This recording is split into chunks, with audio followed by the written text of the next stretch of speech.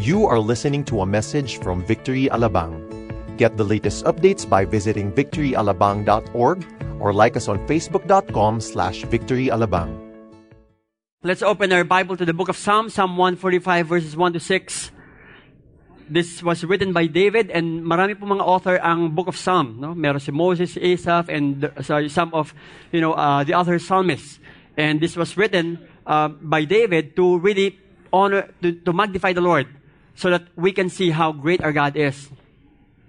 The subheading says in my ESV, "Great is the Lord."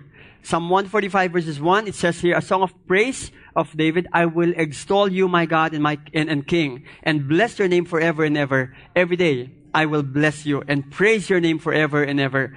Great is the Lord and greatly to be praised, and his greatness is unsearchable. One generation shall commend your works to another and shall declare your mighty acts. On the glorious splendor of your majesty and on your wondrous works I will meditate. They shall speak of the might of your awesome deeds, and I will declare your greatness." Let us pray. Lord God, thank you so much because we can declare your greatness even today. And God, we choose to magnify you, we choose to honor you, we choose, Lord, to glorify you. And I pray, Lord, that you will move, Lord, even right now in our midst, and allow us to see, Lord, that you are living and active in our lives. God, we pray that we will not leave this place unchanged. Touch us by the power of your Holy Spirit. We ask that your Holy Spirit will be our teacher, Lord, today. We pray, Lord, that you will also change us and transform us so that, Lord, people can see Jesus Christ in our lives. Lord, let us decrease and you increase in our life, Lord. God, more of you in our life. Thank you once more. We honor you. We praise you. This we pray in the mighty name of Jesus Christ. And all God's people say, "Mighty." Amen and amen. Now, speaking about God's greatness, greatness, the word greatness, there are people in our history that declare themselves to be great. Kumbaga sila ay dakila. And there's this one guy at the age probably of 20 plus years old. He said that he is great. Why? Because he conquered a lot of lands. He conquered so much land. And he even became so much popular during the time that when the time came that he don't have any more lands to conquer, alam mong ginawa niya, nagmukmok siya, pumunta siya sa shore, at sinabi niya, wala na bang land na pwede conquer? Imagine, at that age.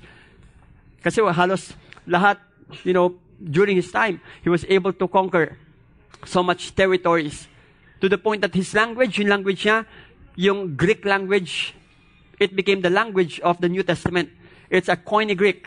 Kaya yung language niya, yun yung ginamit sa New Testament. It's a Koine Greek na ginamit ng mga apostle at ni Jesus Christ. And I'm talking of none other than Alexander the Great, who said, "Are there no more worlds that I may conquer?" Wala na bang ibang territory or wala na ba iba na land na pwede kong sakupin? But where is Alexander the Great right now? He is just in the pages of our history. Ngayon, maari, hindi na alam ng mga tao ang buhay niya. Unless, of course, you delve into his life. Kumbaga, he was so much popular during his time when he was still alive, but started to dwindle afterwards. In fact, hindi nga niya naipasa yung kanyang rulership sa isang tao para mag-continue on yung kanyang legacy. But what happened was that his generals divided his territory.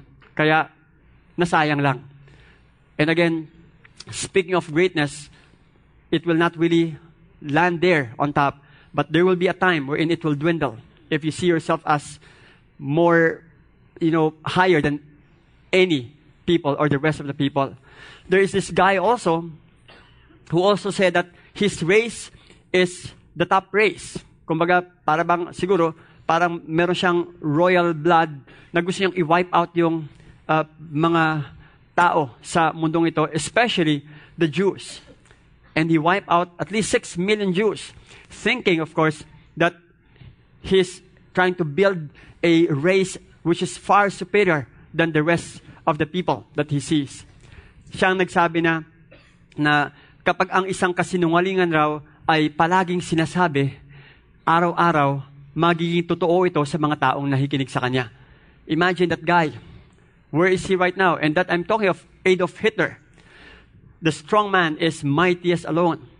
Yes, he may have said that during his time, but he died, of course, not because, an enemy killed him, but due to suicide. Nagpakamatay po siya. So where is he right now? He's just in the pages of history. And probably you will never know his life unless, of course, you again try to research about who he is. Nandito siya dati, bumulusok siya ng gusto. Another person that I'm talking about greatness is this guy who is also very much popular during his time, and nampatulog niya ang marami sa loob ng ring. Kumbaga, I've watched, some of his clips, at talagang as in, siya nagsabing, fly like a butterfly and sting like a bee. And really, dahil every time na inuupakan niya talaga, ilang minuto pa lang, bagsak agad. So much popular that he even see himself as great. In fact, bago pa man siya maging great sa mata ng mga tao, sinabi niya, magiging great na ako. And that's why he said, I am the greatest. I said that even before I knew I was. That's how he sees himself great. Notice that those people that I've mentioned, they focus so much on themselves, their greatness. But there's this one person who focused not on the greatness of himself when he was still on earth, but he focused on the greatness of the Lord, his Father. And let me quote John chapter 14, verse 28, that says, You heard me say to you, I am going away and I will come to you. If you love me, you would have rejoiced because I am going to the Father, for the Father is greater than I. Now, let me explain this quickly, that when Jesus Christ said this, it does not mean that he is degrading himself and saying that I am inferior to the Father in terms of my nature. We have to understand that Jesus Christ is God who became human. Jesus Christ as a person being divine is existing already from eternity to eternity. Kasi Diyos po siya. In the omniscient plan of the Lord, He chose to come to this world, dressed in humanity, putting on another nature. Nagdagdag siya ng isa pang kalikasan sa kanyang sarili. Therefore, yun yung humanity niya. Ang humanity niya, yun po yung merong simula. Dahil pinanganak siya, pero ang kanyang divinity, magpawalang hanggan. So therefore, when he said that word, the Father is greater than I, he is referring to his humanity, not his divinity. Tandaan po natin, dalawa po ang kanyang nature. Isang divinity, 100% God, and humanity, which is 100% human. And that's why he is a model. When he says, the Father is greater than I, he is telling us, you follow my steps, you follow my example, because that is also our role, to really see the Lord as greater than us, because we are but human. Moses also said this when he penned the book of Deuteronomy. It says in the book of Deuteronomy, chapter 10:17, For the Lord, your God, is God of gods. Now, the word God of gods, ang ibig sabihin niyan po sa Hebrew is Elohim of Elohim. God is Elohim. The pagan people around them, yung mga Israelita, marami po sila mga Elohim. In fact, ang mga Elohim po nila may pangalan. Some names, ang Elohim po nila, ang pangalan ay Marduk. Some Elohim has the name Baal. Some Elohim, ang pangalan Chemosh. Some Elohim, ang pangalan ay Bel. Iba-iba po ang pangalan ng Elohim. In fact, there are hundreds of Elohim that, the pagans believe and worship. But however, what the Israelites are saying, yung mga Elohim nyo, panis. Wala yan. Dahil yung mga Elohim nyo, nandito lang yan. Imagination nyo lang yan. They are not living, they are dead. Dahil walang buhay yung mga yan. Ang buhay na Elohim ay walang iba kundi si Yahweh. Because Yahweh is the God of gods. And He is the living God. That's why whenever the writer says, He is the God of the living, He is the God of Abraham, Isaac, and Jacob, iyan ay pagpapatunay lamang na ang Diyos na si Yahweh ay buhay. Mas dakila siya sa lahat ng Diyos ninyo. You go to India, there's a lot of gods in India. Millions of gods. Mamili ka kung anong Diyos ang gusto mo. Sa India, yun po yung Diyos ng India. May nakahiga, may nakatayo, may nakaupo. Bahala ka mamili kung anong gusto mo. May nakaganon, bahala ka. Joke lang yun. May elepante. May iba't ibang itsura. But those gods are not really real. They are just product of their imagination. They're just product of the figment of their imagination. Because malawak po ang imahinasyon ng tao. But they are not alive. They are dead. That is why one of the translation of the Hebrew word for idol is lie, L-I-E, kasinungalingan. Bakit kasinungalingan? Kasi kasinungalingang maniwala ka sa mga idolong ito dahil ang mga idolong ito ay hindi buhay. Sila ay patay. They are not existing. And I would say that these gods, sabi nga ng Deuteronomy 10:17, Yahweh is the Elohim of Elohim, God of gods, and Lord of lords, Adonai of Adonai, the great Gadol, the mighty and the awesome God who is not partial and takes no bribe. Hindi po siya pwedeng suhulan. Hindi mo pwedeng sabihan na, Lord, ayan na nagbigay ko tayo sa offering, ha? Okay? Ano to, ha? Lord, 5,000 to, ha? Okay? Kailangan mabuenasin ako ngayong week na to, ha? Hindi mo pwede suhulan si Lord. God shows no favoritism. That's why, in this passage, God is being magnified and glorified. What does the term great mean? The Hebrew word for great is gadol, that you can find in many passages in the scripture. It chiefly means magnitude. Magnitude. Anong ibig sabihin magnitude? Magnitude. Yun ang ibig sabihin nun. Naintindihan nyo? Okay. Magnitude. Malawak. Pinapalawak mo, pinapalaki mo si Lord sa buhay mo. Kung ang problema mo, nakafocus ka sa problema mo, at hindi mo pinapalaki si Lord, mas lumalaki ang problema mo, ang liit naman ang Diyos mo. Dahil ang Diyos natin napakalaki. Wag kang mag-focus. Para bang, Pastor, windrake niya ako, magpapakamatay na ako. Para bang, ano ba naman yan? Para kulang na luhuran mo yung taong yon. Pero ang Diyos mo ay napakalaki. You have to magnify the Lord and you have to make Him great. That is why that's one of the translation of the word greater. When Jesus Christ said, for the Father is greater than I, mega po yun ang ibig sabihin. Because God is mega. Mega, ibig sabihin ng mega. Mega means great. The word here is megas. It denotes magnitude in its various aspects, physical and moral. Malamang hindi pa nyo ma-picture ngayon. But allow me to paint a picture here about how great our God is para lumiit po yung ating problema at lumiit po yung mga tinitingnan natin sa ating buhay. Kasi minsan ang tao, nakafocus sa problema, nakafocus sa kanyang sitwasyon to the point na ang Diyos ay lumiliit. Huwag nating paliitin ang Diyos. But always magnify the Lord in every circumstances, in every situation. Let me quote this passage in Psalm 102 verse 25 that says, long ago you laid the foundation of the earth, even the heavens are the works of your hand. Our God is the creator of the whole universe. Our God is the creator. Probably if there is an opportunity for us to really see how God created the universe, we will never understand and we will never comprehend paano na yung ginawa yun. In the beginning, God created the heavens, plural, and the earth. God is the one who created everything. Animals, birds, fish, lands, everything that you see, pag-aari po ng Diyos. Hinihiram lang po natin lahat. Tapos pinababayaran sa atin. Kahit yung sa cellphone niyo, bakit ang cellphone niyo, kahit na walang wire, nakakatawag kayo? Ang ginagamit po niyan, molecule, atom. Pero ang ginagawa, pinababayaran po sa atin, hinihiram lang nila kay Lord yan. Dapat magbayad nga sila kay Lord eh. Dahil yung lahat ng mga nakikita na hindi lang natin nakikita, ginagamit natin. Kay Lord yun galing lahat. The point here is that we just can't imagine how great our God is when He created the whole universe.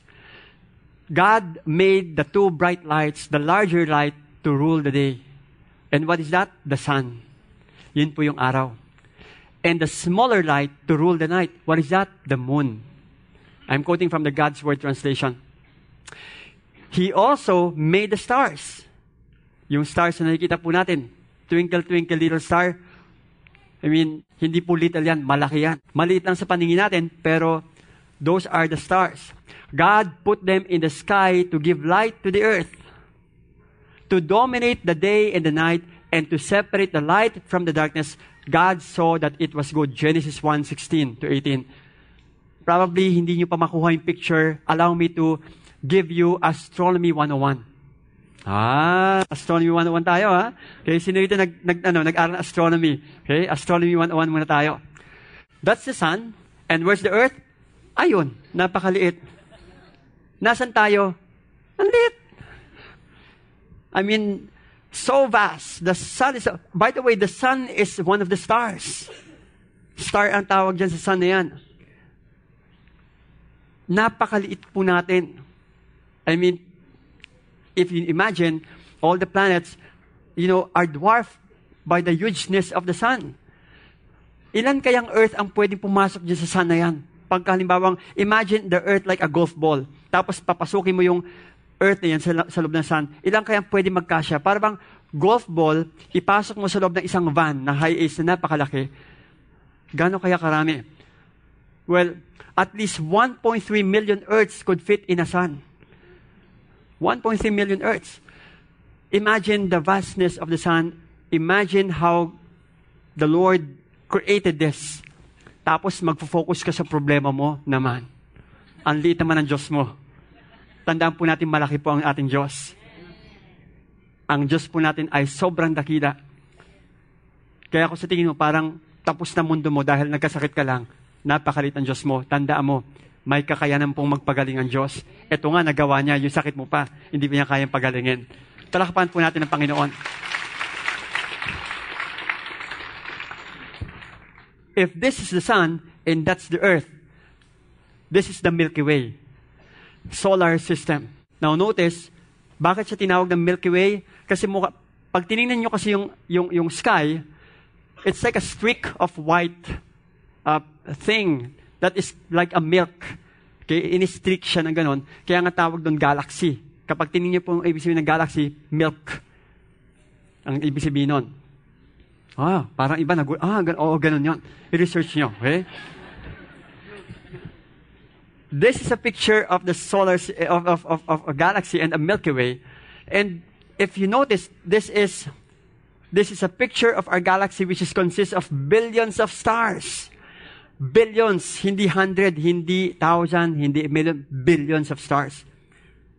Now, imagine mo, ang bawat star may pangalan. Dapat, kung hindi mo pa makikabisado yung pangalan ng mga katabi mo, dito palang malulunod ka na sa dami. Pero yet, kilala ng Panginoon yung pangalan natin. Alam niya kung sino ka. Alam niya kung saan ka nakatira. Alam nga niya kung anong line mo eh. Kung sun, smart, or globe. Alam ni Lord. Imagine these things. He knows everything. Billions of stars. We're just looking at one galaxy, our galaxy. Question is, how many galaxies are there? Ito nga, hindi pa natin masyadong mapag-aralan ng gusto. And how many billions of galaxies? There are 100 billion to 200 billion known galaxies. Gusto mo nang malaglag sa upo, sabihin, Lord, talagang overwhelming na to. Tapos ang ibang mga tao, maghahanap pa ng alien sa ibang planeta. Naman, huwag ka na maghanap ng alien at mga ibang creature sa ibang planeta kasi ikaw na yon. Hindi, I'm not kidding. Alien ka actually. Yang katabi mo, mukha alien yan. Hindi ako nagbibiro, no? Because the Bible says that we are aliens in this land. Ibig sabihin alien, stranger in this land. Because when you accepted the Lord Jesus Christ, you are a stranger in this land, an alien, kasi iba na yung galaw mo. Kasi nagbago ka na eh. Kaya pansinin mo, di ba, mga taong na born again, naging Krisyano, parang iba na kung gumalaw. Parang iba ka na ngayon. Dati nagmumura ka, ngayon hindi na. Pero ngayon napansin ko, nawala na yung mga Tagalog mong mura, English na lang. At least nagbabago na lang. Di ba? At least nagbabago na paunti-unti, di ba? Oo, paunti-unti, bago na siya. Dati, di ba, pag nanigarilyo ka, isang pakete, at least paunti-unti na nababawasan na siya, 5 na lang, nagbabago na siya. You are alien. Kasi because our passport is not really Filipino passport alone, but we have a heavenly passport also. Kaya tingnan mo, if you want to really see what an alien is, tingnan mo yung katabi mo, mukhang alien ba yan? Bahala ka na, mag-isip. But if you have the Lord in you, we are strangers in the land. Huwag ka nang maghanap ng mga alien. Kaya yung mga nasa YouTube na naghahanap pa ng ibang alien, hindi ko maintindihan bakit pa naghahanap yung mga yon. Because God, of course, have created us uniquely. Tayo lang po ang merong laman ng mga tao sa loob ng planetang ito. Wala na pong iba. And speaking about that as well, nasan po ang sun? Nasan po yung araw? Magugulat kayo kung saan yung sun. Ayun lang naman yung sun. Lumiit ka lalo. Nasa na yung earth? Hindi ko na makita yung earth. Hindi ko na rin makita kung nasa yung mga tao. Ganun po kaliit ang sun when you talk about the solar system and the galaxy. Imagine that. And that's how big and how great our God is. That's why we could really say, Lord, wow, I can fit you in my mind. That's unfathomable, incomprehensible. And the God that we are worshiping is the God who came here to this earth, dressed in humanity, introducing Himself to us and connecting with us. Imagine that. Sabi dito, but as Scripture says, no eye has seen, no ear has heard, and no mind has imagined the things that God has prepared for those who love Him. If you want to know more about the galaxy, and if you can't know anything anymore in your lifetime, I'm sure, maiintindihan natin yung pagdating ng araw. Kung talagang tayo nga ay pupunta sa Kanya at talagang sigurado kang pag namatay ka, kay Lord ka mapupunta. Sino rito sigurado kang kay Lord ka mapupunta? Yun. Pero sabi mo, Lord, wag muna ngayon kasi may gagawin pa ako bukas. I mean, you have to be sure. Because those who love Him, God has prepared a lot of things. Wala pa to. Ito nakikita natin sa mundong ito. Wala pa to. The things that we can see here in this world, God has prepared a lot of things for us. This is just the tip of the iceberg, yung ginagawa ng Panginoon sa atin. The real life is the life after this life. Yun po ang totoong buhay na. Itong buhay na meron po tayo, this is not yet. Patikim pa lang ito. Pero ang totoong buhay, kapag nasa Panginoon ka na, kita mo, pag nandun ka, yes, I understand, we are in the Lord already, but however, what I'm saying is that the things that we are experiencing right now is nothing yet compared to what we are going to experience when the time comes. Kaya nga sabi diyan, no eye has seen, no ear has heard, and no mind has imagined or conceived the things that God has prepared for those who love Him. Don't just expect things here on earth. Expect things in the afterlife. Pagdating ng araw, malay mo, hindi ko alam baka mamaya i-manage mo isang galaxy. So hindi ko alam hindi ko alam. Ano lang yun. Okay, ina-assume ko lang yun. So, ikaw na bahala sa ilang galaxy ang gusto mo. Tipong ganun, no? Pero, nag-iisip lang ako. Hindi kasama sa Bible yun. This baby was formed, of course, in the womb. Imagine that. This baby is very important. That 23 chromosomes from the mom and from the dad, when they combine 46 chromosomes, along with the DNA from the mom and dad, kita mo, very unique yung baby na ito. Yung personality ni mommy at ni daddy, kita mo agad sa kanila because of the DNA structure. Yung DNA po na tinatawag natin rito is like a library of books. Yung library of books na ito is nothing compared to the library of all the libraries here in this world. It's a very unique information that not even the computer, even the most sophisticated computer can fathom. Wala pang nagawang ganyan. Si Lord lang ang nakagawa nun. At wala na probably na kayang tumapat doon. That is why everything in us was created by the Lord. That is how great our God is. And you are unique. Yeah, come on, let's give God the praise. That is how unique you are. Napaka-unique mo. Na wala ka ng kamukha sa mundong ito. Maghanap ka man ng kamukha mo, wala na. Kahit ngayong kambal, magkaiba pa rin yun. They are still different. Yang ilong mo, mahalin mo yan. Ikaw lang ang merong ganyang ilong. Kaya pag umarap ka sa salamin, ang gwapo mo talaga. Ang galing ng pagkakagawa ni Lord sa'yo. Ganda mo, Don't be insecure. Don't be insecure with yourself. Don't compare yourself with other people. But siya, ang ganda ng kanyang kutis. Ako, ba't ganito yung kutis ko? Improve on yourself. Take care of yourself, but don't compare yourself with others. Be secure. Remind mo naman yung katabi mo, sabi mo, be secure in the Lord. Be secure in the Lord. Huwag kang maging insecure. Kasi very unique yung pagkakagawa ni Lord sa'yo. Imagine, this is an ovum and a sperm cell, and there are millions of sperm cells that are racing towards the ovum, and ikaw yung nauna. Imagine that.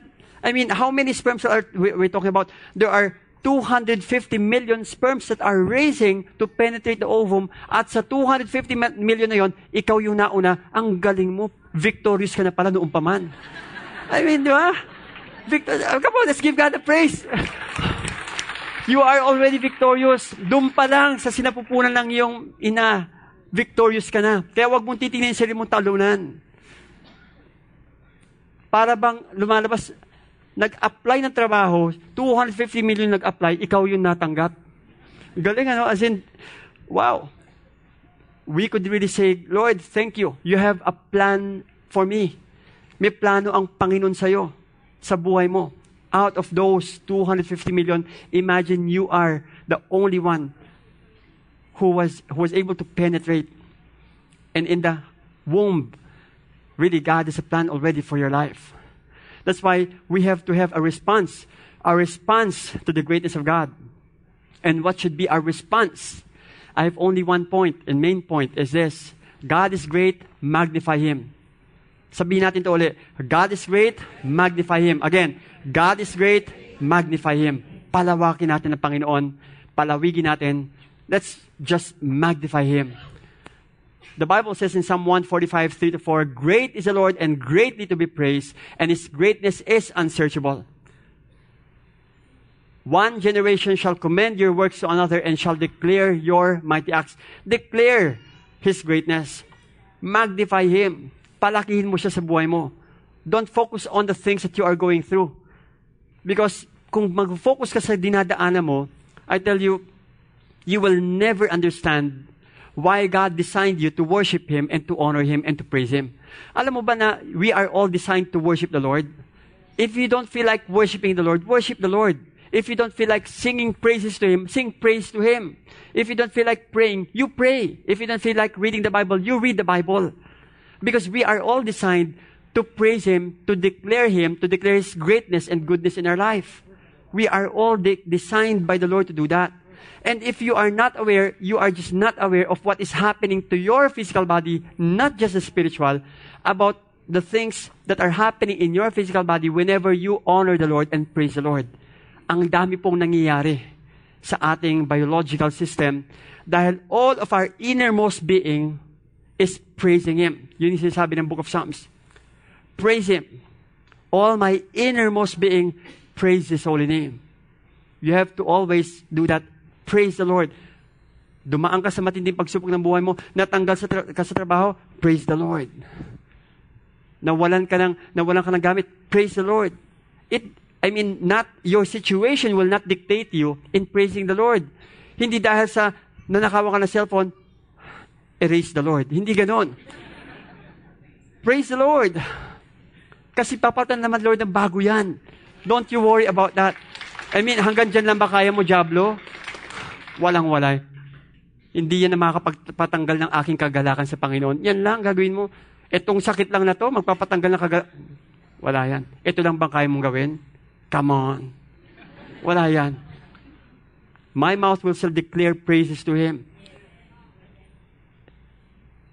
The people around you will not dictate how you will declare His greatness. Kahit na sabihin mong loved one mo, ang mga anak mo, whoever those people are, people who are close to you, abandon you, it will not still change, your spirit to praise and declare Him and magnify Him. Hindi magbabago yon. Because God is doing something. Tandaan po natin, meron pong ginagawa ang Panginoon sa ating buhay. To magnify Him came from the Hebrew word gadal. If we have the word gadol, hindi po katol, gadol. Okay? At ito naman po ay gadal, which is to magnify Him. To magnify means to grow, meaning to make Him grow in our life. To become great, make Him great. To make Him important, to promote Him, to make Him powerful, praise, magnify, do great things. Again, whenever we magnify Him, this is the thing that we are doing. Magnify Him. Palakihin niyo po ang Diyos sa inyong buhay. Nakitang-kita po ang Diyos sa inyong buhay na kayo po hindi na nakikita. Ang nakikita, yung kagalakan nyo. Kaya tingnan mo yung mga Kristyano, ang sarap kapag halimbang ikaw ay nasa Panginoon, talaga as in, ang sigla-sigla mo. Whenever you wake up in the morning, hindi siya may Monday na naman, trabaho na naman. Sasabihin, Monday na naman, Lord, pagkakataon na naman to para makita na kung sino kayo sa aking buhay. That's the Spirit. Panibago na naman tong miracle na naman this day. David, nung nakita niya si Goliath, hindi siya nagmukmang sinabi, Lord, teka, malaki yata. Wala namang mas maliit-liit dyan. But when he saw Goliath, this is what he declared. Sabi niya, then David said to the Philistine, you come to me with a sword and with a spear and with a javelin, yabang mo. But I come to you in the name of the Lord of hosts, the God of the armies of Israel, whom you have defied. Declaring who God is. This day the Lord will deliver you into my hand, and I will strike you down and cut off your head. Declaration that he will be victorious on that day. And I will give the dead bodies of the host of the Philistines this day to the birds of the air and to the wild beasts of the earth, that all the earth may know that there is a God in Israel. And that all this assembly may know that the Lord saves not with sword and spear, for the battle is the Lord's, and He will give you into our hand. Tandaan niyo po, hindi niyo po gera yan. Gera po ng Panginoon yan. Gera po ng Panginoon yan. If this is our battle, we will be defeated, but the battle is the Lord's. Kaya pag dumadaan po kayo sa isang pagsubok ng buhay nyo, Panginoon, gera niyo po ito, hindi ko po gera to. Unahan niyo po ako. He is the captain of the Lord's army, the Lord's host. When Paul and Silas was imprisoned, what happened to them? They sing praises to him. Palagi ko kumanta siya, great is our God. At nung sila po ay kumakanta, about midnight, Paul and Silas were praying and singing hymns to God, and the prisoners were listening to them. Pinapakinggan sila sa kabila. At biglang habang kumakanta sila, biglang nagkaroon ng great earthquake. Hindi naman dahil sa kanta, but because of the Lord is up to something. And suddenly there was a great earthquake, so that the foundations of the prison were shaken, and immediately all the doors were opened, and everyone's bonds were unfastened. Imagine that.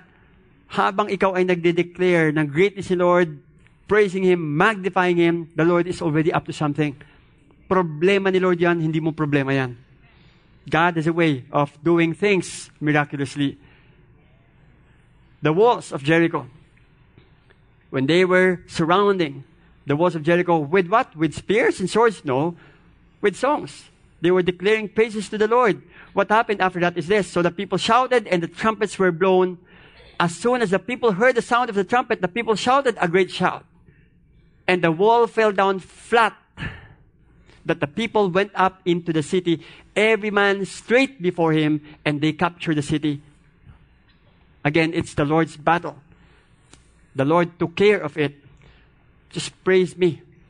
That's what we should do. Kaya pag hindi na po natin alam yung gagawin at lahat ay nagawa, praise the Lord. I remember a story of this mother. Ito pong mother na ito ay siya po ay naging pregnant, and the doctor examined the baby, and this baby was discovered, fetus pa lang po, this baby was discovered to have a Down syndrome, if you know what I mean.